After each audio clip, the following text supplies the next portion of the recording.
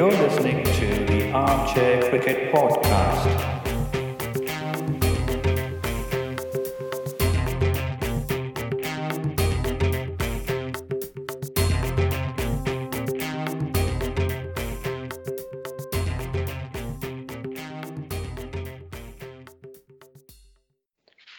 Hello, friends. Welcome to the Armchair Cricket Podcast.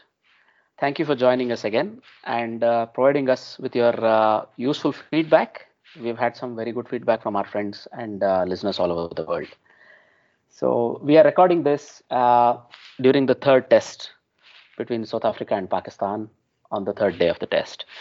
So, first of all, there are a couple of small corrections that I would like to tell you, and we'll then go ahead with that. I'm your host, Ajit, and some corrections that were pointed out by my friends and our listeners all over the world. One is that Flintoff, I think in the second episode while talking about England captains, we said Flintoff captained in the 2011 Ashes, but that was wrong.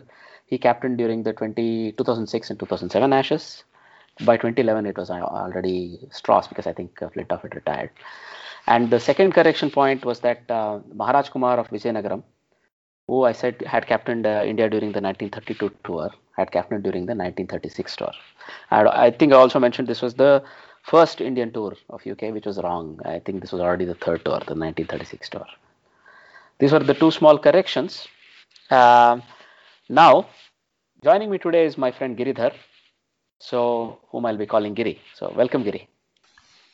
Hi Ajit, thanks for having me here. So last time around we spoke a lot about India-Australia series, and also Pakistan-South Africa. Would you like to talk about Pakistan and South Africa test match that's going on right now? Because I think in the final test it's advantage South Africa at the moment. So let's talk about that if you're okay. Yeah, of course. So after all, we claim to be cricket purists, so that's the only test series going on. Let's start there. So that's a good idea. So for me, yeah, look, at lunch, South Africa had a lead of 309 runs, 309 runs. That looks almost insurmountable given the pitch and given how Pakistan has been batting. Now I see they've gone on to 343, and Quinton de Kock has just completed his 100. So that's well done him. And this sets Pakistan a score of 350 to chase in the last test. Historically speaking, if the number that the team has to chase in the fourth innings is the highest score of the match, it's usually very tough for the team chasing because if never on that pitch has so many runs been made, it's very tough. So, and given that Pakistan batted only for 50 overs in the first innings, I think it's going to be very tough for them to win this match. They have 2 days, right? They have 2 days to bat it out. Oh yeah, we're still on the third day, and there are 2 more days to go. I would be surprised if Pakistan were to last more than 2 sessions, looking at their current, previous record in this series. And like you said, I think we were talking about it earlier that although this is a 3 test match series, so you can have 15 days of test cricket in principle. Yeah. But this is going to be less than 10-day cricket. The whole series I think will be finished within 10 days, all in all. If tomorrow, every chance of that happening, right? Indeed. So if the match goes into tomorrow as well, it might still only be 10 days. So this is an interesting trend. Let's get into it a bit more shortly. As for me, just to finish off what you said about Pakistan, well, look, I'm just looking at the scoreboard here. It was a bit of a disappointing batting innings from Pakistan to begin with, because for me, I think the bowlers did very well after tea on the first day, because until tea they looked a bit flat, but then I think they identified the lengths that needed to be bowled. Yesterday on radio commentary, somebody said something very nice. They said you should not be bowling the sexy length on South African pitches, or at least on this pitch, in Joburg. You are not looking to bowl that length where the batsman is beaten all the time. You are looking to bowl the length where he has a chance to hit you, but that means he has a chance to get out. So the just short of length, which is just short of the good length, is called the sexy length there. So apparently you're not supposed to hit that, because that only means the batsman will be happy to keep getting beaten. This is what I think the Pakistani team did, the bowlers, and the first 2 sessions. By the third session, they had hit the groove. So I think Amir, at the end of the day, while speaking to media, he seemed to say that they targeted, during the tea break, they spoke as bowlers and they targeted keeping the runs down. and this led to the wickets that fell afterwards. I think they bowled really well. I think the best bowler on display was Amir, even though he only took 2 wickets. Fahim Ashraf has gotten 3, and Hassan Ali also bowled really well with Abbas.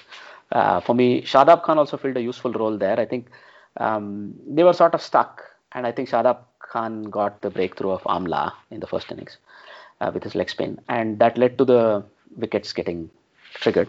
So it was a good, I think it was a very good performance from the Pakistani bowling to dismiss South Africa on the first day for 262.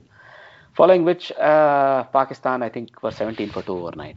They already lost Azhar Ali overnight, which was unfortunate because between him and Asad Shafiq, I think they did not score a single run in the first innings. That I think proved to be very costly for Pakistan.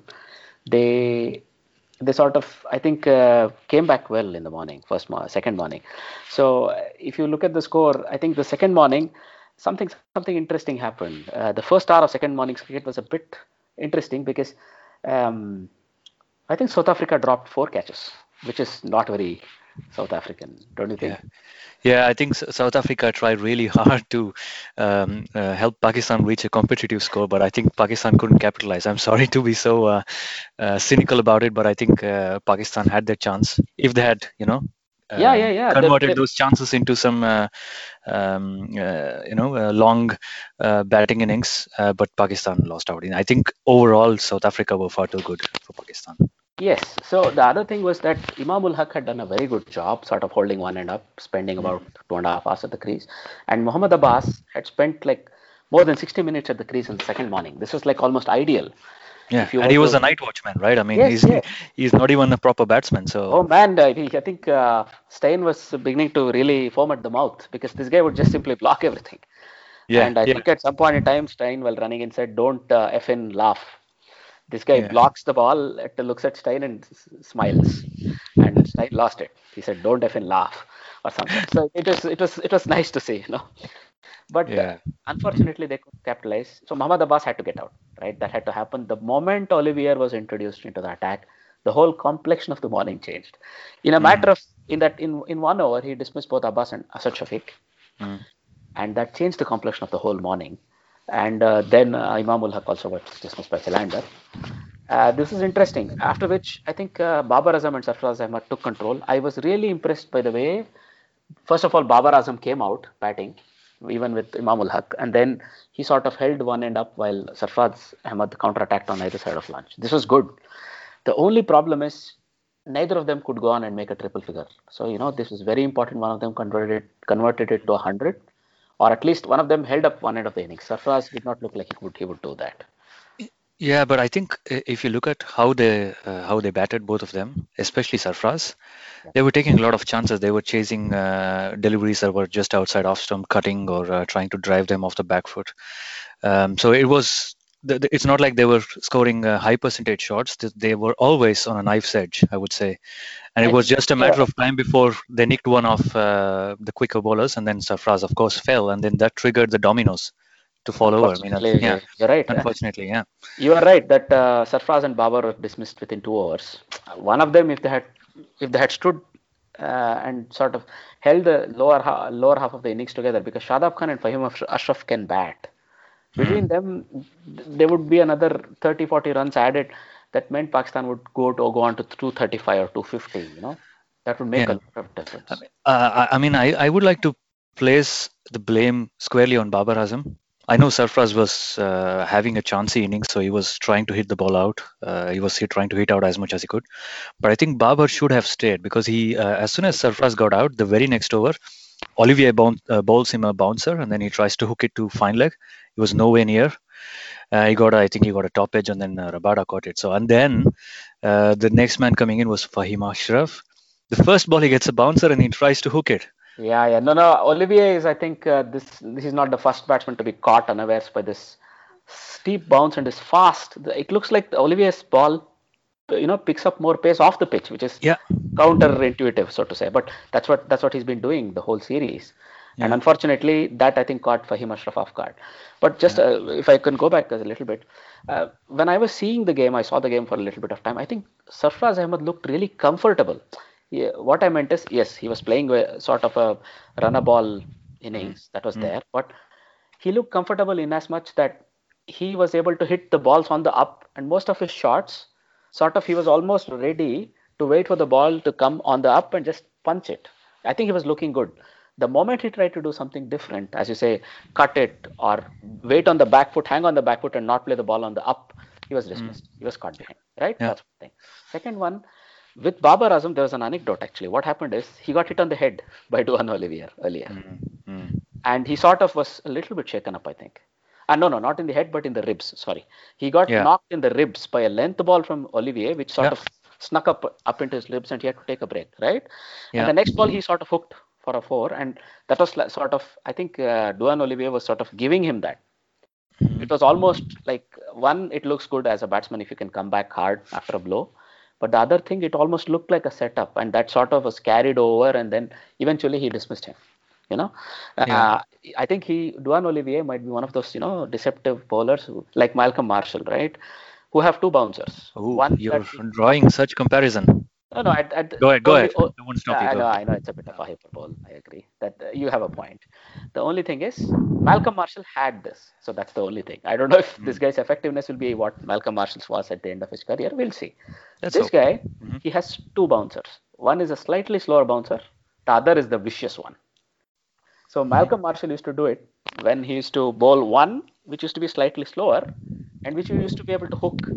These were in the days where people didn't wear much helmets or whatever, right? So then you thought, oh, I've gotten on top of it. The next ball was about 10 kph faster, and used to do what Duan Olivier's ball does. It used to pick up pace off the pitch, and then it used to either hit you or you would just glove it back.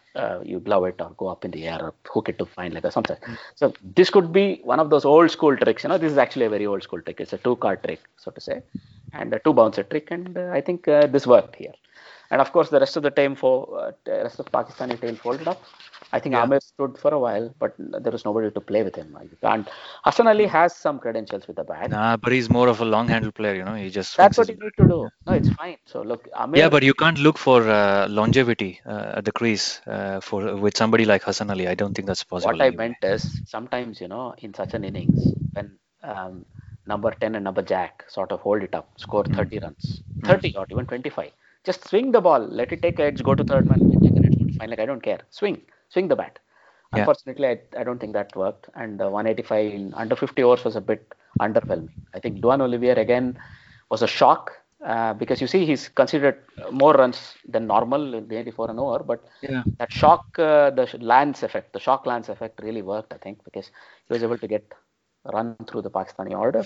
Then in return, I think Pakistan bowled really well. The first 1 hour or 1.5 hours of their bowling were terrific. I think South Africa were 43 for 4. So they never let up any pressure. So it was on the either side of a session. I think might be T. And they never let up any pressure. Dean Elgar was dismissed. Then Markram got dismissed. And I thought Amir bowled the best. He looked really good in that spell.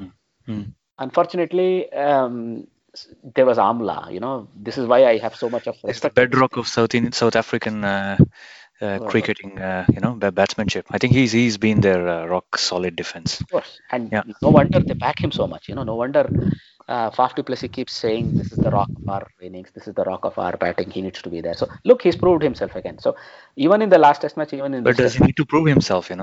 No, his record speaks for themselves. So prove is one thing. Maybe prove is a very prove to himself probably. Yeah, I told you he needs to get his 2nd, 3rd, 5th win, whatever I said in the previous episode. That this guy needs to go on because look, he proved his worth even in the previous match, even in this one. 2 very important 70s. I think this match he just stood. He ensured he's calm. His presence at the crease just gives this confidence to others. Theonis de Bruin didn't score. Zubair Hamza, who was sort of counter-attacking in the first innings, failed. That meant we couldn't do much about that. It was a low ball, and then I see. I didn't see that. No, I saw it live actually. It was horrible. It was one of those horrible deliveries. Okay. Just don't bowl. Unfortunate. But look, then came Bavuma, whom I claim never scores an easy run. So this 23 he made was very crucial because he knew who's going to come next. All he had to do was take some time out of the game. So between them, I think they batted out about 15 overs. Right, the very rampant nature of Pakistani bowling attack was sort of held back, and then comes Quinton de Kock. Again, he gets the same confidence from Amla, and he says, "You know what? I'm going to go for it." That's what he's done. I think he was some 23 not out of run a ball yesterday, and he's now 112 of 129 not out, and he's still doing the same thing. He now has Rabada on the other side who's blocking, who's taking a patient 12 of 40, 50 balls, and this guy is whacking. So this is very good test cricket effectively. So now Pakistan has definitely a chase of more than 250 on their hands. The lead is 353 for so South Africa, and this effectively means they're out of the game for me. It's now a matter of how many they'll make in the fourth innings, rather than will they be able to score this much, right? I would be the first one to be very happy if Pakistan surprise me and get me wrong, but I don't see that happening, unfortunately. Let's see. Yeah, it's an uphill task. I don't think it's going to happen. I don't think it's there is even a remote possibility. They can hope for weather. I think the weather looks good. The weather is good. There are other couple of things I wanted to mention actually. One of them was Stein's injury. He left the field for a bit. He seemed to have some pain on the same shoulder that he had an operation on. Yeah. And I think who was the guy at the press conference? I think it was Olivier. He said there's nothing to be worried about. That's what I would say. I mean, so the effectiveness of Stein coming up, in the Pakistan second innings, able to bowl. How much can he bowl? Will he be as effective? And that would also mean that the other bowlers will have to bowl a bit more. Take the load of Stein. If he's not able to bowl, then they're just three frontline bowlers then. So, and where will Stein go after this if he has another injury like that? I think he's going to probably end his career. I really hope not, because I was hoping he'll get another 10 tests at least. We'll see. So for now, I have nothing to say. Let's see how he shapes up in the fourth innings. Right? Yeah. I have a feeling it might be something not major, but we'll see, because even if he's not able to be as incisive as he usually is, I think he took 2 wickets very early in the Pakistan first innings. So if he's not able to, it's fine that he's able to play a little bit part role. Philander has been more or less inconspicuous. Usually it takes 3 or 4 wickets, right? So I think he'll step up, and you always have Rabada. So I think in an interview I heard Gibson say, Otis Gibson, the coach, Stein has the intensity, Duan Olivier the surprise, Rabada is an all-round bowler, and Vernon Philander is the choker, the length guy. So the intensity may be missing, but he might still be able to contribute on the field, and he might be able to help these guys go through the processes in their heads. That still helps if you're at mid-off, a guy like Stein, right? So I think it might still be too much for Pakistan, but it may have a bearing. We'll have to see. I'm very curious on how it goes. That's a good point. Yeah. I think it's also the last test of the series, so they will have some time off after this. I think he can be rested if there's any one-dayers coming up. I think he can be rested. I don't think he will play the one-dayers anyway.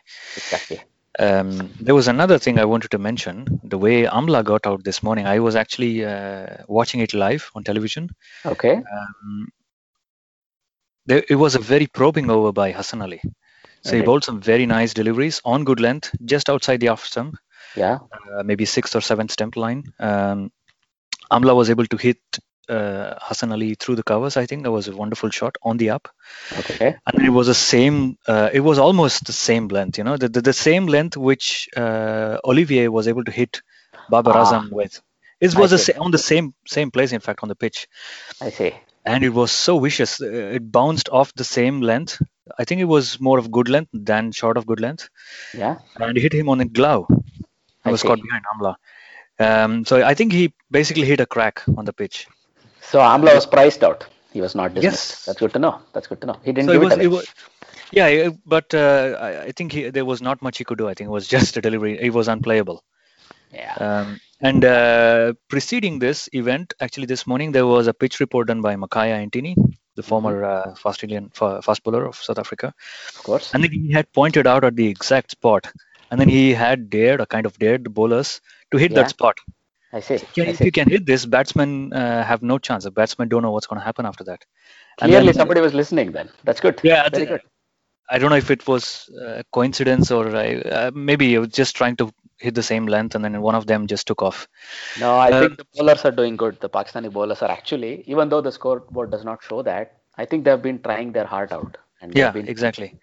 So it's going to be interesting for Pakistan, and knowing that Olivier has already hit that length in the first innings. If he does that again, I think the Pakistani batsmen, I don't know what kind of mindset they will be in when they come out to bat. I have Uh, a feeling Azhar Ali is due for a few runs. Asad Shafiq is usually good in the second innings. mm, Let's wait and watch. They may be in for a surprise. South Africa may be made to toil rather yeah, than you know just be dismissed in two sessions or whatever. I'm really hoping they're made to toil into the fifth day and then they earn their victory. yeah. I That's think they need to bat at least 3 sessions to prove that they are, worthy of playing at the highest level. The no, that's a batsmen. bit harsh, but okay. Look, No, South Asian teams struggle. South Asian teams always no, struggle, but and the intent. I think I if you agree. talk about intent, they have to show intent. Even if they go down, they have to go down fighting. Exactly. This I can't take away. This you're Yeah. absolutely right. Let them fight. Let them show. Let the South African team really take the match rather than be given the match. This I agree.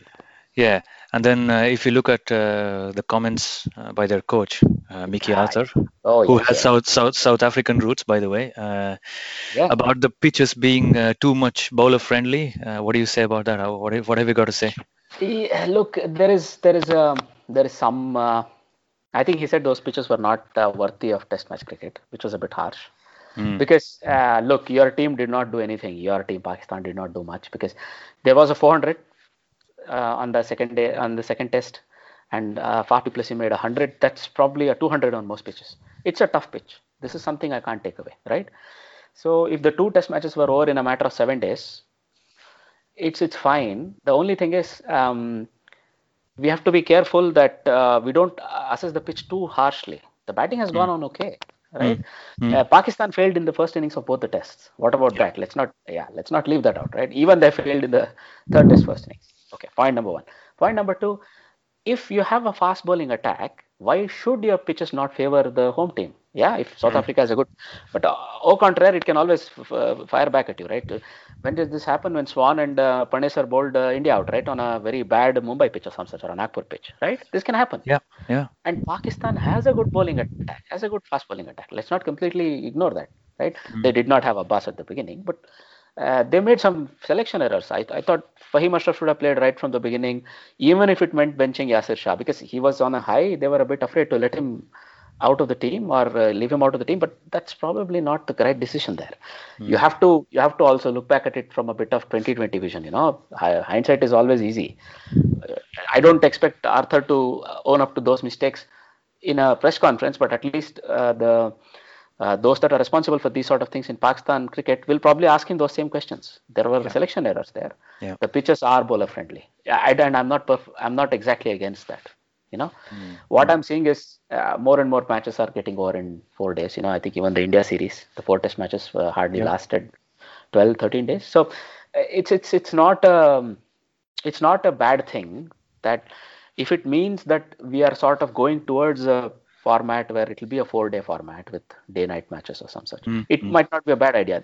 If this is the trend that we see maybe until the end of the first the end of the first test championships that are coming up, maybe ICC can sort of take a real call, make it a day night series more, so that more people are involved in as audience as well, and the matches are tight and short, because when we play day night matches there's usually more swing in the night with the pink Yeah, ball. that's a different ball game Yeah, altogether, right? I mean, right now, the teams who win the toss always want to bat first.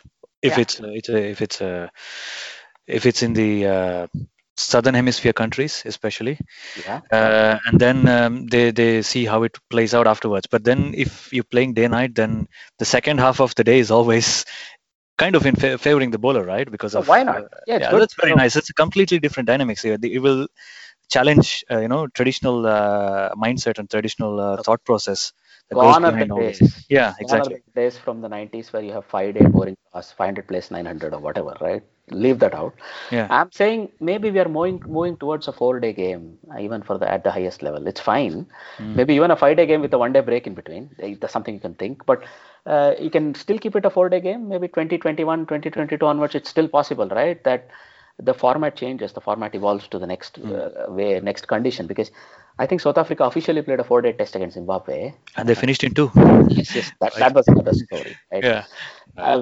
I would recommend Zimbabwe and Afghanistan and Ireland play a lot among each other.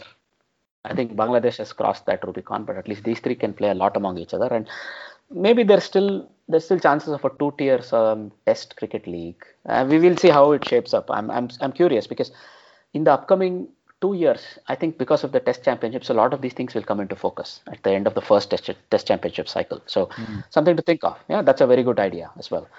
So another thing, I think Sarfraz came out and sort of blamed his bowlers at the end of the second test. I think that was a bit of a needle. I think that was sort of a, an idea they sort of came up with in the back room to Yeah. come out and sort of blame the bowlers a little bit. After which, Fire them up, get them riled up. it worked. It worked by the looks of it. Because what happened is Amir, when he was asked at the end of the first day in the press conference about Sarfaraz comments, he sort of just abruptly left the conference. He said, "That's it, enough. I'm walking away." Right. So I think they are pissed off. So that's a good thing. This has been done by captains from time to time. I think Vaughan was famously riled up many times intentionally by his skippers, and he took it out on the opposition. So You mean that's Shane not a Warne? bad. You mean Yeah, Shane of Warne? course. Yeah, Yeah. of course. So Yeah, okay. he was once called fat by his then captain. I believe it was Steve Vaughan. Was it? Steve? Yes. Okay. Uh-huh. And he came out, and unfortunately, South Africa or England were the opposition, and they had to bear the brunt of it. It happens. Yeah. So yeah. So that's that. I think we can wrap up this point, I guess. Anything more to add from your side, Giri? Let's hope to see some fight from Pakistan in the way they bat. I'm just taking a look at the score right now. Wow, they're 369 runs ahead, South Africa at this moment. Yeah. Queenie is still playing. Quinton de Kock is still playing. Wow, I think Pakistan will have 450 thereabouts. Wow. I think because I think it's bad. Then it's even up some people, I guess. Yeah, but in the end, like I said, I would like to see some fight from the Pakistani batsmen. At least the top 4 or 5, top order batsmen need to show some I think once, proper attitude. when was this? Not very long ago. I think Asad Shafiq against Australia, I think, led a very spirited sort of a fight back. And he scored a very enterprising fourth innings 100, which did not lead to a victory. But let's see how it goes. Let's see how they start. Yeah, I think it's not evenly poised, I'm afraid. It's completely in South Africa's favor, but let's see. Let Pakistan pull the rabbit out of their hat and then see. We will all be surprised at the end of it all. Agreed. Right. What do you think about India-Australia, the one-day match we had yesterday? Well, that was a good match. It was a good one-day match, and I'm very happy Australia started 2019 one-day in a nice way. I think they had a terrible one-day record in 2018. I think they had the lowest win-loss percentage of all teams. They were below Hong Kong, Netherlands, and It's amazing. They also had that world record against England, or they lost a match, 400 odd runs. 460 or some ridiculous unbelievable. Number. Yeah. No, but their one-day, let's say, team was suffering even with Smith and Warner in it, and this is just. I think they have now a chance to come out of it. So first of all, just to look at the match in a little bit of detail, I think they batted first and they scored 288. Right, that was a good challenging target on that pitch, I would say, and they had some useful contributions. So even though I think Finch was dismissed in the similar manner, I think he was having issues against the ball coming in. And I think Bhuvi Kumar had a successful LBW appeal or an unsuccessful LBW appeal, which was overturned. And then he was dismissed. He was bowled the same way. And what they did right here is what I see is they have built their order around some bankers. Usman Khwaja is brought into the side. Sean Marsh is at number 4. These people sort of absorbed a lot of pressure. At the end of their innings, there was interestingly 139 dot balls, right? So they took a lot of dots. They scored at about 70. Strike rate of 70, and they built up an innings in such a way that they have these 3 very strong finishers at the end. I think Peter Handscomb is sort of more in the mold of Khwaja and Marsh, but he had the freedom to play when he came out, right? And with Stoinis and Maxwell 7, that's a fantastic lower middle order. You have nothing to worry. Even if you are 150 or 160 at the end of 30 overs, you could easily double it, if not more than double it, right? With these 3 people. So that's what nearly happened. They were always scoring at 4.5. Up until 32nd over or 35th over, and then these guys came and they changed the complexion of the game. It was a more classical one-day innings, old school one-day innings. They did that, and their bowlers came out beautifully, bowling beautifully. I think Jay Richardson is a bit quicker than most people expect him, right? Behrendorff is left arm fast, so he made his debut, Behrendorff, for Australia, and he was bowling very steadily. He first of all dismissed Shikhar Dhawan very early, and I think Shikhar Dhawan was out in the first over. That was very good, but I really saw the impact bowler in Jai Richardson come out that much, the India were 3 for 4, right? Many teams find it difficult to recover from that point in a one-day international, and India also found it very difficult. Rohit Sharma, I think, played a real gem, right? He 133 of 129 or whatever he finished. It was a real amazing effort. It was unfortunate that he finished on the losing side for me. He should have won. Yeah, he should have won the match. And Dhoni, I think, got a bit bogged down earlier. Initially, he was very slow. Yeah. And I think he was struggling for a bit of fitness, unfortunately, because I think he's been away from the game for a couple of months or even more. He hasn't had proper match practice, I would say. Yeah. And getting straight back into the groove, it's not going to happen. It's going to be very difficult. He was really struggling, even I saw him. He was very scratchy. He was hitting the ball straight to the fielders. He couldn't even sneak a single. Indeed. It's probably age is catching up on him, I think. Age is catching up, and I agree with your first point more importantly, that I think there is something called cricket fit, right? He could be really fit. There's no doubt about Dhoni's fitness. He's still very fast and his reflexes are as good as they've ever been. But in this case, I think there's something called cricket fit. I don't think Dhoni was cricket fit as much as was expected from him. And I think he got caught out. He was expected to do his best in the very first match. And I think he took a little bit of time. But they were still okay. They were still okayly poised.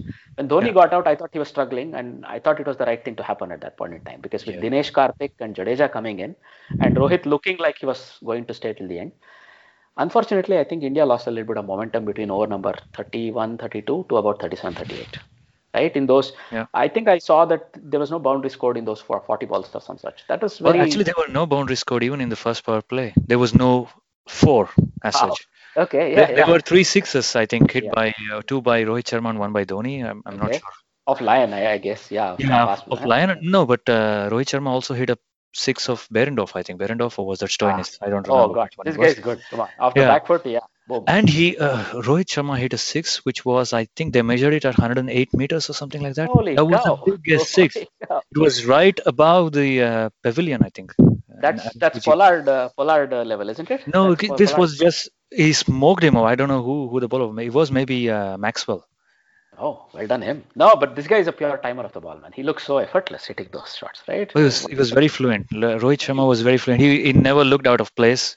He was there. He was accumulating runs like he always does when he scores a big innings, when he scores a big century like the one he had this one. And he suddenly started accelerating after he scored 50. I think he scored his 50 maybe in 60, 65 deliveries. Yeah.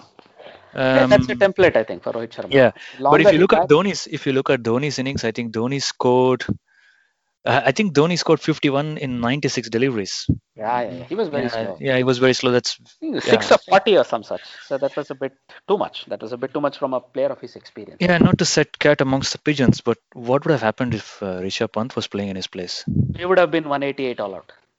Is that so? Yes. Okay. I mean, look, Rishabh Pant is good. The only thing is, I don't expect him to do what Dhoni was able to do every match. He might do it once or twice.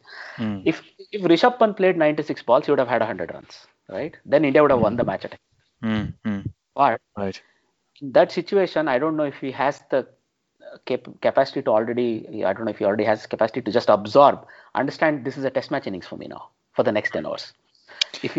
They were right. The way they played were right. Just that they could have had 20, 30 runs more probably at that stage between them. But I'll tell you, if Rishabh Pant is able to display this sort of maturity in any format of the game that he gets to represent India, that might very well mean he's ready to replace Dhoni. Because, right? So, I think after World Cup, I think it will be more or less Dhoni. The choice might be even taken out of Dhoni's hands if Dhoni doesn't. Yeah, but I have full praise for Dhoni. He's the original match winner. He won World Cups, 2 World Cups for India, 2020 and 50-over World Cup. Having said that, why not give Rishabh Pant a chance to play? With Dhoni also in the squad. Not necessarily playing in the same 11, but why not give him a chance? Would you replace then Karthik or Rayudu, or whom would you play him in place of currently? I would replace Dhoni with Rishabh Pant, to be honest. Yeah, I mean, give him a run for his money. Just let that kid play. Let's see how he plays. Even if India loses, fine. He needs to play in these conditions to understand his role. Agreed. No, but I think Dhoni's effectiveness. I know he studied the innings. He ate ups and deliveries, fine. But he was set. He was set. He could have taken the bowlers on, but he was really scratchy. In the over he got out. Just before that, I saw him. He was struggling so much. I think he was injured, right? He had to pop some pills. I think there was some fatigue or some backache or some such. But anyway, I'm not making excuses for Dhoni. All I can say is, yes, if you can also have Rishabh Pant in the squad, that will really help. Just even psychologically sort of put a bit of pressure on Dhoni, Yeah. saying, this guy's right there.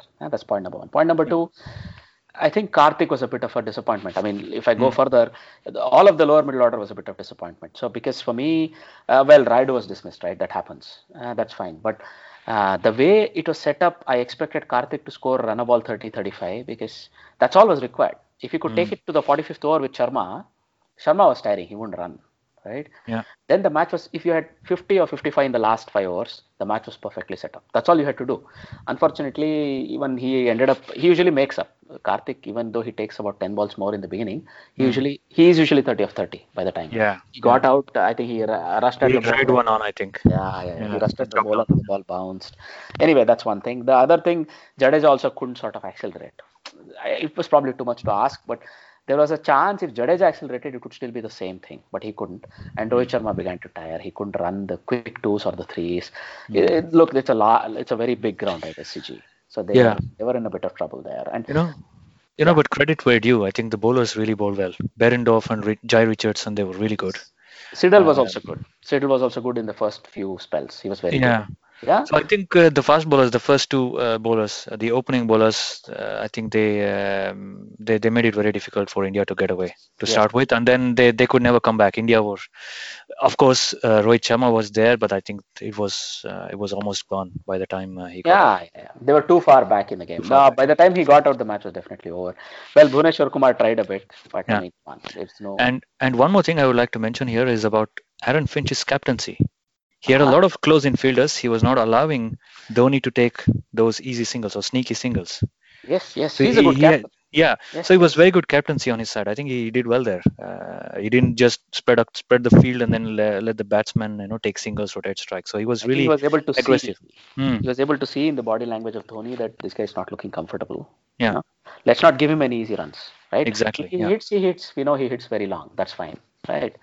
If that means he hits every fifth ball or sixth ball and he blocks 4, you're still winning, right? So maybe that was the thought process and it worked out clearly. That was good on him as well.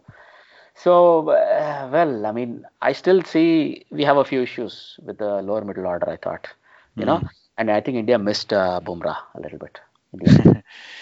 But he needs a break. He needs a break. It doesn't matter. I don't care about this one-day series, to be honest. Let him be ready for the next test series. Me neither, but I mean, we can't lose completely the track of the fact that maybe this is one of the last competitive one-day series left for India before the World Cup. I think they play Zimbabwe in a series, and they have the IPL, the entire IPL season in between. So we have to be a bit. Oh no, they're going to New Zealand. Sorry, they're also going to New Zealand. So they have a few one-days. Okay, all right. Maybe he'll come back for New Zealand.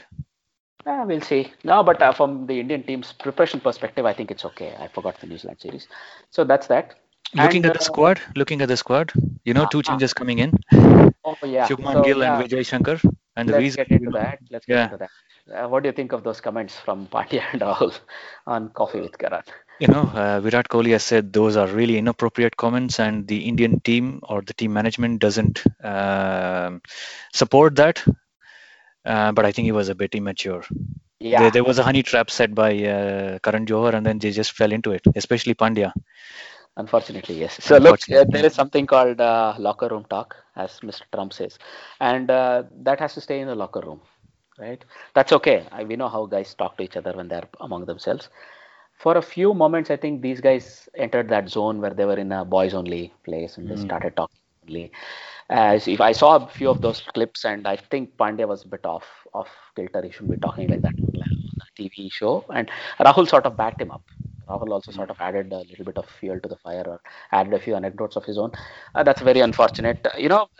Nothing to take away from them. They're still, Rahul is 26, this is 26. The kind of adulation and the kind of fame and money they are having, it might get a bit tough for them to handle. So I think it's not a bad idea if they're given a little bit of a sensitivity training before they sort of these things. Look, Karan Johar is known to do this. He's caught many people off guard on the show.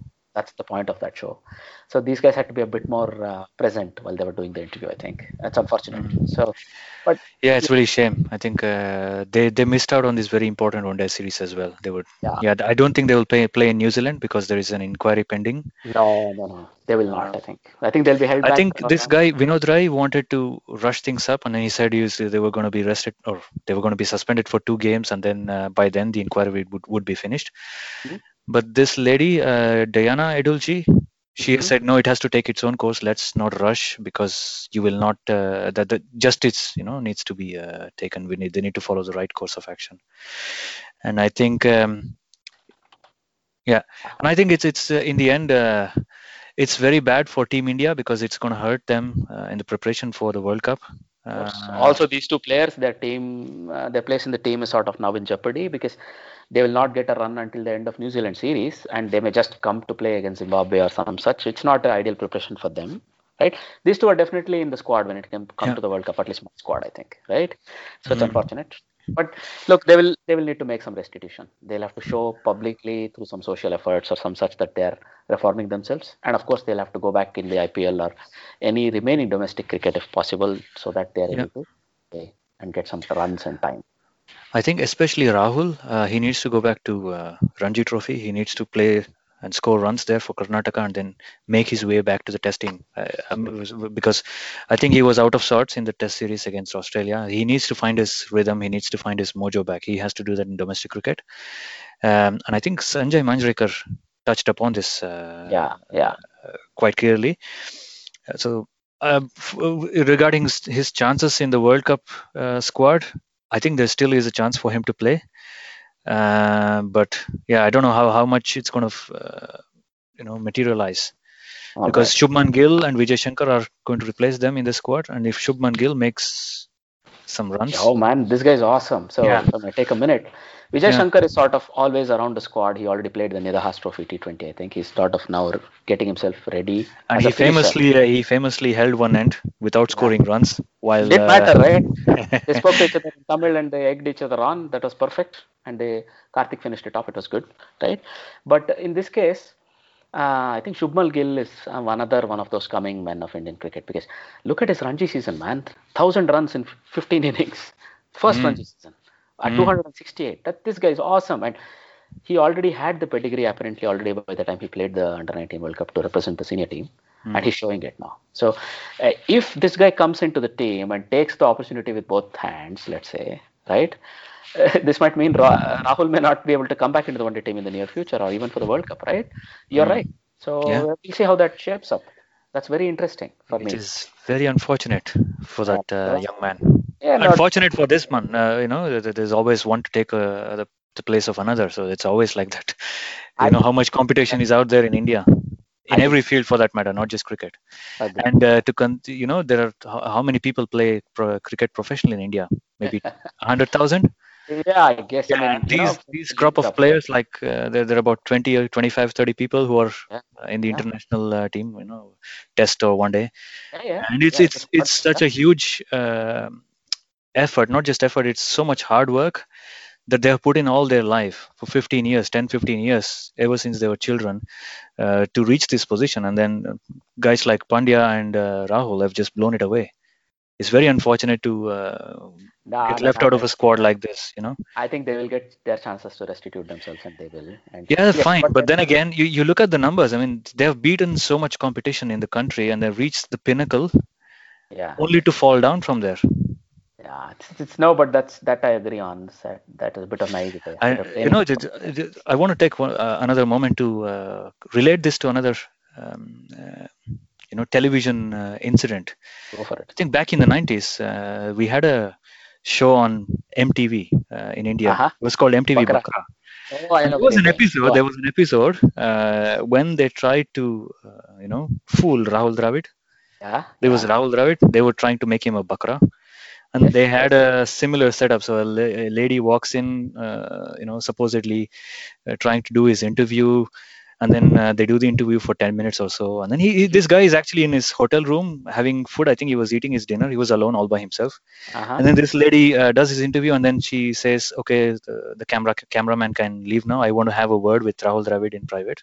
Uh-huh. And then Rahul Dravid is initially a bit shocked. What does Uh-huh. this girl want to do with me now? And then he Uh-huh. says, okay, fine, we can have a chat. And then she comes and sits next to him and then says, I really love the way you play cricket and all that crap. And Uh-huh. afterwards, she says, I am in love with you. I would like to marry you. Uh, uh, Only to uh, realize that Rahul Dravid is really shocked, completely shocked. He says, no, no, no. How old are you now?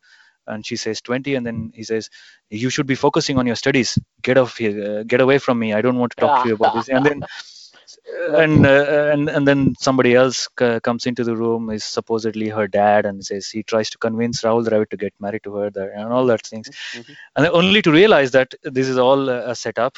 And Rahul Dravid, very serious. He thinks this is all going. This is actually Mhm. real. He doesn't realize that this was all a setup. And finally, at the end of it all, it's just a show. And then he realizes that everybody has a laugh. But then, Uh-huh. if you look at the way he reacts to such approaches, by a girl, a young girl, who says, I'm interested and all that crap. Um, Look at the way Rahul Dravid reacted, and look at the way these guys talk about such things. Look, he's a product of his times as well. Exactly. So I mean, I'm not to say this is bad. That is good. yeah, It's just to say the generations. The generations have changed. The way the kids were brought up when we were growing up, to be honest, agreed. and the way the kids are exposed to, and the kinds of stuff they are exposed to, especially IPL, all these wild parties after IPL. Hmm. Hmm. This lavish lifestyle. So you see different. This You could see be the a yeah. wake-up call. You're right. Yeah, yeah. So maybe the Indian cricket management (BCCI) needs to train these guys Yes, yes. I think it was a point to already made. focus. Yeah, to focus on what they're paid for. They're professional cricketers, so that's what I mean. Whatever they do in their spare time is not their business, I guess. But then they should be careful because they're always in Look, the public eye. Yeah. there are enough stories about actresses and these starlets approaching players in their hotel rooms. There are enough stories. We should probably take it offline. But at the end of the day, that's a part and parcel adulation, right? If you go all the way back to Mhm. Rome, the gladiators had to always fight off the senators' daughters and wives. It was always there, right? So how to handle adulation has to also be sort of brought in. Either you have to be protected or you have to be taught how to protect yourself. I mean, it's not an and or, both have to be done, I guess, because it's a part and parcel of the limelight that these guys are used to, Mhm. unfortunately, or are exposed to, right? So Yeah. I think his innate qualities, as this gentleman came out with Dravid, and he's telling her, concentrate on your studies. Wow, fantastic. Nice to hear that. See, I mean, and you know that Wonderful, wonderful. Indian youth cricket is in safe hands when you have that kind of Yeah, yeah, person, yeah. No, training them in under 19 and India A team. not to take too much away from this discussion, there is an article, I forgot, the gentleman of South Indian cricket. I think it's about Srinath, Dravid, Lakshman, and Kumble. It shows about what sort of gentlemen they were, even outside of the pitch and so on. Leave Mm-hmm. all that, man, leave all that. It's Right. not about anything else, but it's still a real eye opener, I would say, that Mm. our BCCI has to sort of also take it into consideration that some media training and some even they could be banned from using certain types of social media if that's what helps. And these Mm. two have to show up and do a bit of social, let's say they should improve their image a little bit. They can do Yeah. that, Yeah. right? It's possible. All good. And if you were to think of, let's say, what else? What else if you were to think of? I think a couple of small other things. Um, I would say Smith's elbow injury Mm. meant he has to have an operation. The 15th of January, he's going to have an operation, 6 week of recuperation following that. I think he may be finding it difficult to make it in time for the World Cup squad. This is an important thing, I think. I think Australia would have benefited quite a lot. But he may as well travel with the team, right? Hmm. Hmm. And if there is an opportunity to, he would grab it. No, knowing the Australian setup, I think they expect him to be a part of the setup, sort of either playing previously or I don't Mhm. think they'll risk him out of the blue in the World Cup, or they may. We'll see. We'll see how Australia is doing, right? Come the World Cup period, selection period, Mm. they may Mm. be forced to take, right? That's one thing. Yeah. Another And thing, mm. um, after the World Cup, I think many players we are already talking. Dhoni may be forced to retire or may retire, sort of stuff. What about the captaincy of the Indian team? Do you think, let's say Kohli, if he wins the World Cup, would you think he may want to give it up to sort of make his Test career longevity go more? Or I mean, if It his longevity, depends. I think it Right? depends on his motivation. He has always been a one-day player. I mean, I think look at his one-day record. It's immaculate. It's unbelievably good. He has Mhm. scored 10,000 runs in one-day cricket in the least number of innings, right? So maybe he has done enough there to yeah. I would say I think he's. It may be a good time for him to hand over the ODI captaincy to someone like Rohit Sharma, Mhm. Mhm. depending upon whether Kohli wants to do that. If he wants to continue playing Test cricket, like the way he says, Mhm. he really likes Test cricket. He wants to endorse that format of the game. Mhm. Maybe it's an option for him. I think it would be good. It would be good. It would also highlight the importance of Rohit Sharma's, his own approach to the game. I think Rohit Sharma is a natural captain. He has led Mumbai Indians to a couple of IPL titles, right? So he's Yes. no Yes. mug. So he knows how to deal with people. He's good at management, I think, and he's also good at strategy. So he might well be up, next if should Kohli give up his captaincy? Yeah, Kohli definitely his place in the team is deserved, right? Nobody will take Yeah, Kohli's place out. Only thing is, he may want to sort of concentrate more in captaining the longer format, just play yeah, as a just player. like Joe Root, right? Just like Joe Exactly. Root. Yeah. Nothing to take away from his captaincy skills. I mean, come on, he's good enough. But I Mm. would say take it easy. Yeah? Let Rohit Sharma do it. You can field in the deep. You don't have to worry and Yeah, concentrate on being the best finisher for the team or the best trend setter or the best agenda setter as far as we're yeah. concerned. Best In the team, ledger. it's good. Yeah, Yeah, sure, sure. I mean, why not? You can be the sledging captain, yeah. especially in the subcontinent and so on. So all this is good, right? So this could be something. I'm hoping let him win the World Cup. Then he gets this. He's going out on a high as a captain of the one day team. And who knows? After Rohit Sharma's time has come and gone, maybe he can take it over again. It's still there. These options are not Mm, completely mm. ruled out, right? Something interesting. We may see some Yeah, shake up there. yeah. For a brief period, you remember when Kohli was the Test captain, Dhoni was the limited overs captain. So I think there was a transition period, right? Yeah, So yeah, yeah. it's not like Kohli has not played under another captain while he was a Test captain as well. But Indeed, indeed. yeah, That's a very yeah, good point.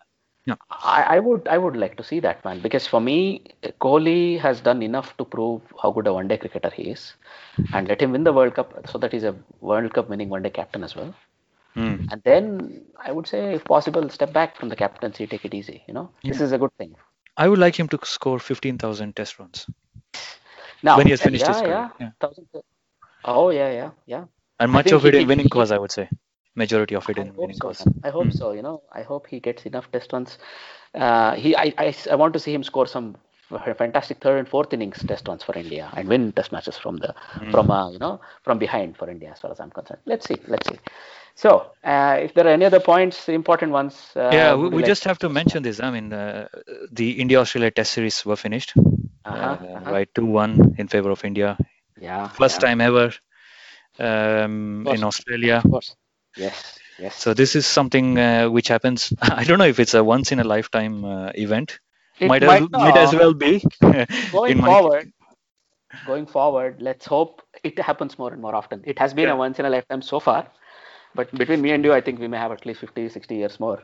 So I'm hoping in the next 30 to 30, 40 years, we see it more and more. Let it Yeah, become a let's hope trend. so. I think it would Huh? be really nice. I think it's a step in the right direction. I think early, just as a just an example, I think Mhm. between mid 80s and I think 2000s or up to even 2011, 2013, Pakistan had never lost a test series in England. Is that so? Yes, Wow. because of their bowling, right? Yeah, of So, course. Yeah, and I'm hoping we can build such a record. It's such an envious record. Imagine that, yeah. right? Away, you have to win away, and you're good at home. Nobody can take that away from you. Win away, at least draw series away. Win. I think there's a nice article from Sid Wanga about it. So how let's not completely ignore the role of the previous Indian teams in the 2000 onwards, right? Who have come here to the Australian Mm, shores. mm. So they've built up on it, and now Yeah. let's go to the next level. Let's make sure we always win, right? That'll be fantastic. So that's one thing. Other small things, I think the lengths that Australian bowlers bowled showed up very nicely in the stats at the end of the Test series, where there were only two or three LBW dismissals in the entire Test series from Indian batting, whereas there were so many in the Australian batting, which showed that the lengths, I think the Indian team got it right. I mean, the scoreline of 2-1 is not a good representation of how dominant India were actually. And then this is one of the other important stats which also shows the same thing. The lengths on each test match pitch was found out to be good. The Indians were able to identify it earlier than the Australian team, let's say. Yeah. Then the other one, the batting was completely overshadowed, right? The Indian batting was so much more dominant. There were no centuries, the Australian cricket team at all in the whole four Right. test match series. I have to look it up. I don't know when this happened. With such a solid record, Yeah. you have to probably go 70, 80 years in the past or some such. I have to look it up. This is a very nice fact that this has not happened. Yeah. We have to just look it up. So it's interesting. So some small things as an aftermath. I think India may struggle in the one-day series, but that's, as you said, it's not very important for us. As long as Ricky Ponting, continuing on the same vein, especially with the Test series, Ricky Ponting has even compared Rishabh Pant with Adam Gilchrist. He said that on record. So he could well be another Adam Gilchrist. That's what he said. Holy cow, man! This is a guy that played with Gilchrist all of his career, right? That's very high praise. Yeah, and also Ricky Ponting has seen Rishabh Pant play at Delhi Daredevils. So he knows a bit about the guy as well. So it's not like he said it out of the blue. He knows this guy is growing. He's been endorsed by both Ponting and even Dravid, I think, at some point in time. So that doesn't come easily. That's amazing. It bodes well for Indian cricket, international cricket for that matter. Yeah. I mean, if you were to listen to our Pakistani friends, Noman Niaz and Rashid Latif, in their analysis show, they said this guy is the coming man, and he's going to be an international superstar, and he's going to be the future captain of Indian cricket. So I'm very curious how this goes. Yeah. So we'll see what future has to bring. Okay then. Are we ready to switch over to the New Zealand Sri Lanka series? Yeah, go ahead. So just a quick mention. There was the last ODI of the three Test match series, three one-day series, and the only T20. Right? I think New Zealand blanked Sri Lanka. No wins at all. That was very unfortunate. I think the third one-day international, if I were to just quickly go through it, it was a really let's say it was a really hodgepodge affair. The third one-dayers, they were hit all over the park. There were hundreds for Taylor and Nichols, and Sri Lanka quickly lost that. I think Pereira still tried his best, but they were 249 all out. So that was a 3-0 in the one-day series, and in the T20 series, I think I would like to spend a little bit of time on this. I think the one of T20, that was fantastic because, look, they were 55 for 5 at the end of 10 overs, right? New Zealand batting first, and on a stadium where 230 was chased by Australia previously. So that's quite telling. But these guys were able to come up to 179. Even at the end of the first innings, the commentators were sort of bullish, saying Sri Lanka should be able to chase it down, But it was such a nice comeback. You finish on such a high. You have Santner, who played for a little bit, and Taylor, who sort of built up a platform on which Bracewell and Kuggeleijn played such a nice innings, 44 of 26 and 35 of 15. There were a lot of sixes hit. I think they hit 9 sixes between them, and they ensured there was a competitive target. And then I think Saudi hit 1 6 or some such in the end. And when they came out bowling, they had this confidence. They were riding on this confidence, and I thought Sri Lanka were okayly placed. About 110 for 4 or some such, 110 for 4 or some such, and then there were enough balls.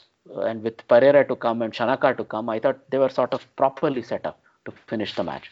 Unfortunately, they fell away again. And now they're leaving the New Zealand tour without a single win in an international game. That's very unfortunate, I thought. And this Kuggeleijn, I think he bowled really well as well. Scott Kuggeleijn, I think he's a second generation international. His father was also an international, if I'm not wrong. And this guy, I think he's setting himself up nicely in the one-day space. And Doug Bracewell, I think for me, he's proven a point. He was sort of made to earn his spot back on the sidelines. He's a little bit of a bad boy as far as New Zealand cricket goes. And this guy is, I think, made to earn his place back. And he's very talented. He's actually a better batter than a bowler, apparently, right? So I think it's a good thing that they have some bad boys like Jesse Ryder and those guys, and it's a good thing if they're made to earn their place back and they're made hungry to play the cricket. And maybe Pandya or Rahul also might have to be taken along the similar path, and they'll come back much stronger, right? Australia have done this. New Zealand have shown that this can be done. So something to take away for us. So that's about it. Let's not forget that New Zealand are currently ranked third in ICC ratings. in on one day in one day setup. One day internationals. Okay. Yeah, so they Okay. are a force to be reckoned with. So they will be quite good. Oh, yeah. I think we mentioned this earlier in one of our previous podcasts. That New Zealand is going to be a force to consider in the World Cup in England, especially with their They are my utility dark horses. cricketers. Yeah. They are my dark horses. I really hope they win it this time. Kane Williamson and what he's done for this team, they really deserve to win. Yeah. And let's see how it's supposed to come. Yeah, but Right. it's very good that their preparation is probably peaking. So when India go play New Zealand in the upcoming series, it's going to be ideal preparation for India, irrespective of how the result is going to go. I think it's going to be a proper tussle of heavyweights as far as one-day internationals and T20s go, and it's going to be very good preparation for the Indian team. So that's why I'm not really concerned about the Australian one-day series. So they're going to go against the New Zealand team. Yeah. Yeah, but Sri Lanka now travel to Australia. For Test series. Yes. Australia, I think they had quite a bit of a torrid time against India. So I think they will come back, not just fighting. I think they will. Sri Lanka will probably bear the brunt of this Aussie revenge. I don't know. I mean, I don't want to call it revenge, but I think Australia will have a point to prove. Especially the Test team. What do you see happening there? What's your prediction? I mean, what do you think will happen in this Test series? Will Sri Lanka be able to put up? Right? Yeah, will Sri Lanka be able to fight? Yes. Put up a fight?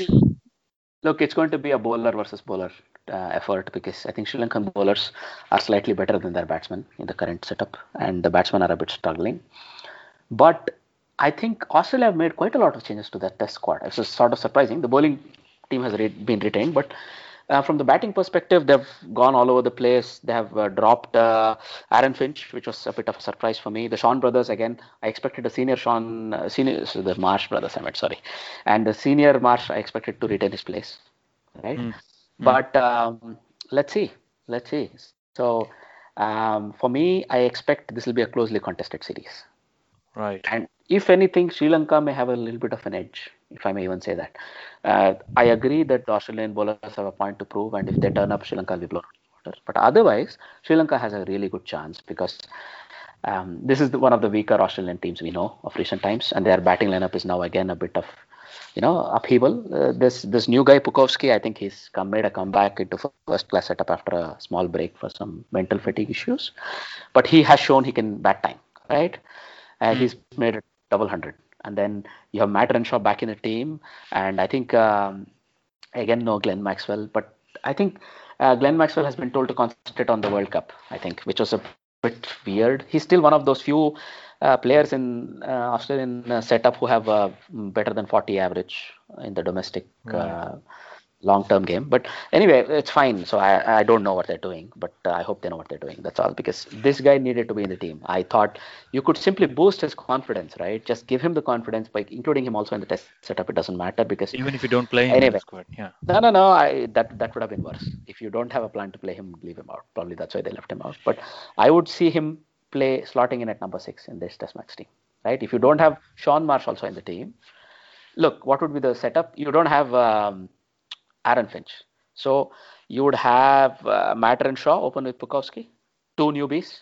You would have, who would you have at number 3? Travis Head at number 3 probably. Then, but Khawaja can open, right? I mean, he's done that. Khawaja should open, but he's the banker in the team now. He's the most experienced batsman in the top 4 now, right? Unless I'm missing out on something, he's the most experienced player. So it's I found that some of those changes not entirely according to my logic or my reasoning. So we'll see how they shape up. It might be more competitive than we might expect. That's how I would like to categorize that, right? That series. Then moving on with Sri Lankan cricket, a couple of interesting things. One is this Malinda Pushpakumara, who's taken 10 wickets, right? In innings. This doesn't happen very often in a first-class match. He's bowling for Colombo Cricket Club against Saracens. I think he's took 10 wickets, and they won the match. And that doesn't happen very often. Could this guy? I think he's 31. You were saying earlier. So could this guy be the next, let's say, the banker, the real and like Rangana Herath, you mean? Of course. Yeah, so he's also a left-arm spinner, like for like, and he's already played Test cricket for Sri Lanka, I think. Yeah. So he's no newbie, and I would say in home conditions he would be a very useful inclusion for the Sri Lankan team, so that they usually play 2 spinners anyway, or even 3, right? So him along with this the left arm leg break bowler. What's his name? I keep forgetting. Sandakan, as they call him. Sandakan, yeah. It's Chandakan. It's the Tamil word Chandakan, if I'm not wrong. But Sandakan, that guy. So he would. It would be very interesting, I would say. So these three could be. The third one is Dilruwan Pereira, by the way. So these three going forward could be the, let's say, the fulcrum of the bowling as far as Sri Lankan home conditions are concerned, I would say. Along with pick a bowler who is ready. I think Nuwan Pradeep or the other guy. Lakmal? Lakmal, No. anybody. Lakmal Yes. is always there, yeah. Yeah, Lakmal is good. Lakmal is quite good. I'm looking forward to how he bowls in Australia, by the way, Lakmal. And along with the two new guys, they have two really fast guys. Dusmanta Chamira, who's fast, and also there's this guy, Lahiru Kumara. Lahiru Kumara, exactly. Yeah. I think they both, Lahiru Kumara also has a bit of attitude, that fast bowlers. Fast bowler attitude, yeah. So I like that. I like seeing that. So just a small break from this thing before we get back to Sri Lankan cricket. South Africa have been bowled out for 303, and Pakistan are chasing 381, right? And they have now just completed 2 overs, and they're 8 for no loss. Good. They have survived the first 2 overs. Very nice. Come on. You're being a bit. Nah, no, I would really like to see Pakistan put up a fight, like I said. Go on with Sri Lanka then.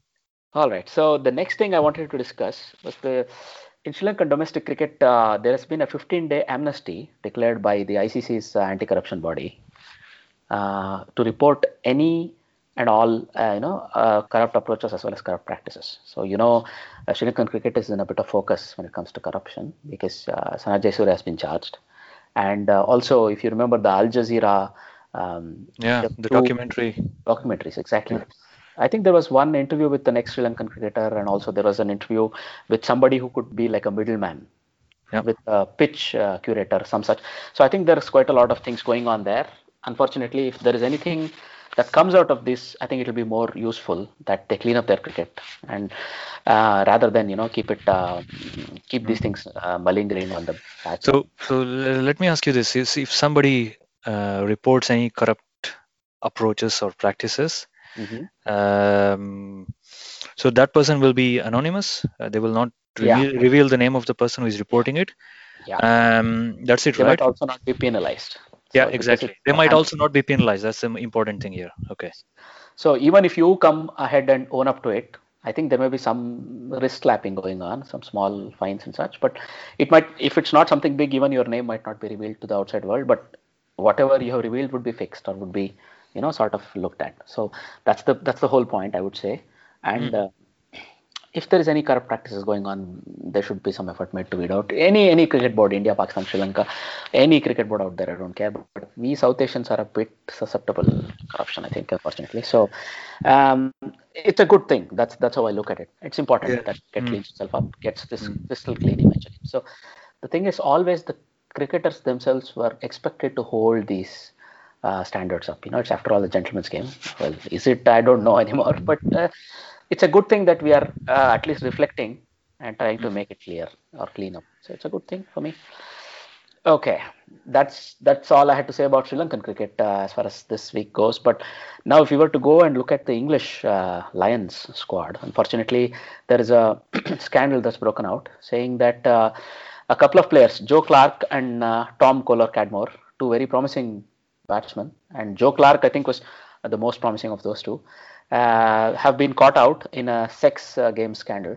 That during the trial of another player called Alex Hepburn, there was a rape trial ongoing last week, I think. And during this trial, it has come out that they had a WhatsApp group going on where they were keeping score of how many women they each bedded or whatever, how many were common among them and whatnot. So this rape trial is a bit graphic, unfortunately, that Alex Hepburn tried to force himself on another girl who had already had her in the team and some such. It was not very nice what details have come out. I think it hurts a bit of English cricket image already with what happened last year with Ben Stokes and Alex Hales. It doesn't really help that image. And I think therefore they're going to come down a bit heavy-handed on these two guys. Especially with Joe Clark, I thought he was sort of already making his presence in the A circuit for a long time, or the England Lions circuit as they call. And he was sort of seen as a replacement for somebody like David Malan in the longer future, or in the middle order in the test team. If he's really done any harm to his chances, that's a real unfortunate thing, right? He's not. Cricketers should be in the news for scoring a big century or taking 5 wickets, 10 wickets in whatever match they're playing. Not for these reasons. This is Agree. really unfortunate. Yeah, yeah. And That's especially with social media around these days, things become things pop up more quickly. So people get to know about these things faster than ever before. They need. I mean, I think it may be another issue to be taken up with ICC. About educating younger people, younger children who are just stepping into the game, trying to play for their clubs or for country. They should be educated, I think, about these things. Getting agreed. caught, getting caught in the turmoil. This is not something they want to be associated with. If they look back in maybe 5 or 6 years' time, they will realize what a bad thing it has been. It will leave a Agreed. black mark in their career. This is not Look, something they want to be known. Yeah, for. if you were to look at this incident in the current PC world and current very awoke sense in terms of femininity and sort of things that are going on with women out there, this doesn't bode well. This doesn't look good. 50, 60 years ago, you could have sort of pushed it under the carpet saying it's a boys will be boys sort of an incident. But in these days where we have such a lot of focus on women's rights and other things, you can't be caught doing these things, especially if you're a cricketer who wants to play international cricket. So I agree with you. So more sensitivity training, so it doesn't have to be just an Asian or a subcontinent team, but also even looks like even some teams out there from the Western world need to be trained in terms of sensitivity and how not to carry yourself. And social media has been around for 10, 15 years now. I think it's also a new thing. People are trying to understand how to make good use of it. And not everybody knows how to do it. No, I mean, this is some Yeah. new things we are dealing Yeah. with, right? Cyberbullying, all of these things are, and people. So, in another completely parallel example, three starlets who were involved in the adult industry ended their life, right? Just because of cyberbullying. So, it's something there is a lot of, and I heard how 14-year-old girls who are always very nasty with each other use cyberbullying to target each other. School girls, it's not all nice. So, but it's something we have to deal with as a society that has to come into terms with modern Yeah, technology and but I social media. think ICC as an organization should also take some responsibility in, providing the right kind of education for youngsters. Not just ICC, but local boards, of course. Local boards, yeah. But it has to start from there, right? If ICC issues a directive saying this is what your upcoming cricketers need to be trained under, you need a certificate before you come in, something like that. It's fine, I guess, because look, I don't expect any cricket board to let a player go out there and play without a proper brief about social media. And every board does it. I'm confident on that. The only thing is maybe it has to be increased a little bit. That training. Or the effectiveness. You look at the effectiveness. I Yeah, think the effectiveness needs to be considered. You can tell a person what to do, but then if he doesn't make use of it, how do you keep track? No, exactly. See, look, there'll always be bad boys. Some of these bad boys are some of the best players out there, right? I don't know if you know, just a quick anecdote. I think it was not Alan Richardson. Who was the other all-rounder from the 50s in Australia? Let me just quickly look him up. Miller, right? He was so famous, even outside of, let's say, the cricket field for his exploits. I think there was a rumor he may have had an affair or two with a few royals when he went to, right? So there'll always be bad boys. So this guy was so good. He was so strong. When Bradman asked him to bowl a bouncer at one of the English batsmen, he said, "Look, I'm not bowling a bouncer at that guy. He's come out of the World War surviving a air raid. I don't want to kill him with the bouncer." This was that sort of a guy. But he was very famous off field for his exploits. Gary Sobers, for example, was very famous for his off-field exploits when it comes to women. And anyway, so it's not a new thing. Some Tim Southee, I have read and heard, is very famous. But at the end of the day, there'll always be bad boys. And in the present day, very sensitive situations, and it's a very sensitive world, you have to be a bit careful and you have to portray yourself the right way. That has to be trained into them. That has to be, if you are not already trained or brought up that way, you have to learn those things, no matter what your age, because you don't want to blow your career just because of some irresponsible actions for a night's work, whatever, right? So, yeah, all right. So one of the last things for today I would like to cover is something we had discussed in the very first episode. I was sort of passionate about Misbah or somebody playing with Shahzad or Umar Akmal. This is coming to fruition. It looks like Shahzad wants his wrapping up his ban for banned substance, he'll get to play with Misbah for Faisalabad in the Quaid-e-Azam second grade tournament. This is a fantastic thing. So if he gets to spend time with Misbah in a very, in a team environment where he gets to see how Misbah conducts himself and what Misbah does, it may really impact him and bring him to a more grounded, status, so that he can actually concentrate on cricket and sort of let all these, glamour and attraction go. This would be really beneficial, I think. So what we had discussed is sort of coming to fruition, is happening. I'm very happy to see that. Whoever made this happen, I would like to congratulate them, and I would like to request that the same thing happens with Umar Akmal, right? And for now, if I were to take the same example to our Rahul and Pandya, I would say let both of them play one day at India A tour under Rahul Dravid. They have to be made to play that. The same thing, let Rahul Dravid's calmness and his poise and his experience, let it tell on those two. Let them come back. Even if that means if they miss a couple of tours or even a whole season within a senior team, I don't mind. I think it's very important. They are young enough that they have a very long career ahead of them, both of them. So it might help. I think that's a good point. Good point. Yeah. All right, then. If there are no other topics, I think we can bring today's podcast to a close, Giri. Yeah, I think we've covered a lot of things, like always. I think it went a bit over time. It went to 15 minutes over time. We wanted to keep it under an hour, but I think we're getting better. So we'll be more focused in the coming episodes. Yeah, I think so. Just a final note. Dale Steyn is able to bowl today, so I don't think his injury was as bad as we thought. He opened the bowling already, so good news. Good news. It's good for us. Yeah. I'm going to see what he's going to do in the upcoming sessions. Usually, if you have a bad injury, the first time you bowl is okay. The second or the third spells is when you really know. We'll see, but let's really hope it was just a temporary thing. Yeah.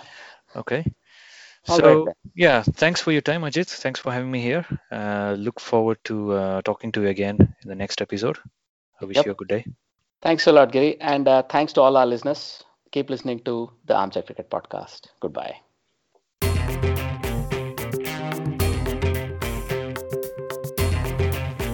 You're listening to the Armchair Cricket Podcast.